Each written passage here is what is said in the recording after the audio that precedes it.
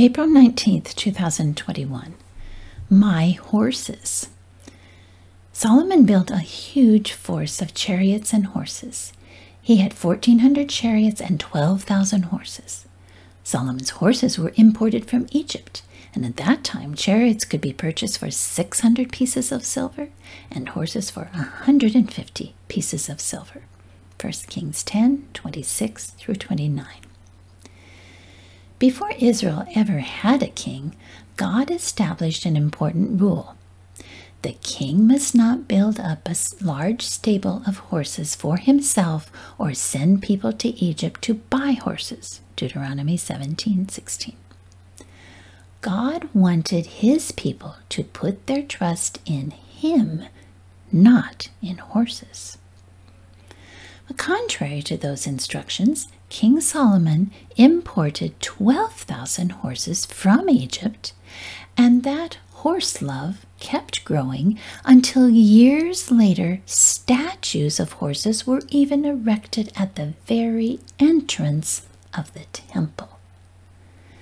Sadly, instead of trusting the God who delivered them from slavery, Israel spent its wealth to purchase false strength from the same nation that had enslaved them.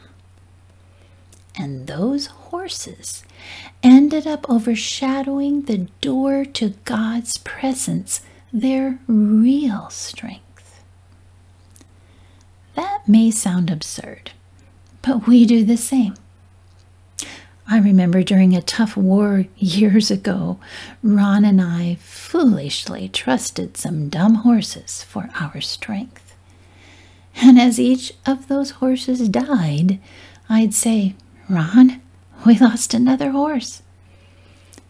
However, on the morning of the final battle, instead of trusting God, I insisted that my people skills could fix this problem.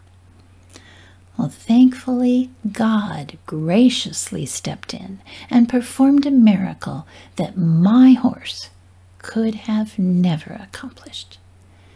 That day I realized it was time to get rid of all my horses. Don't count on your war horse to give you victory, Psalm 33 says. For all its strength, it cannot save you.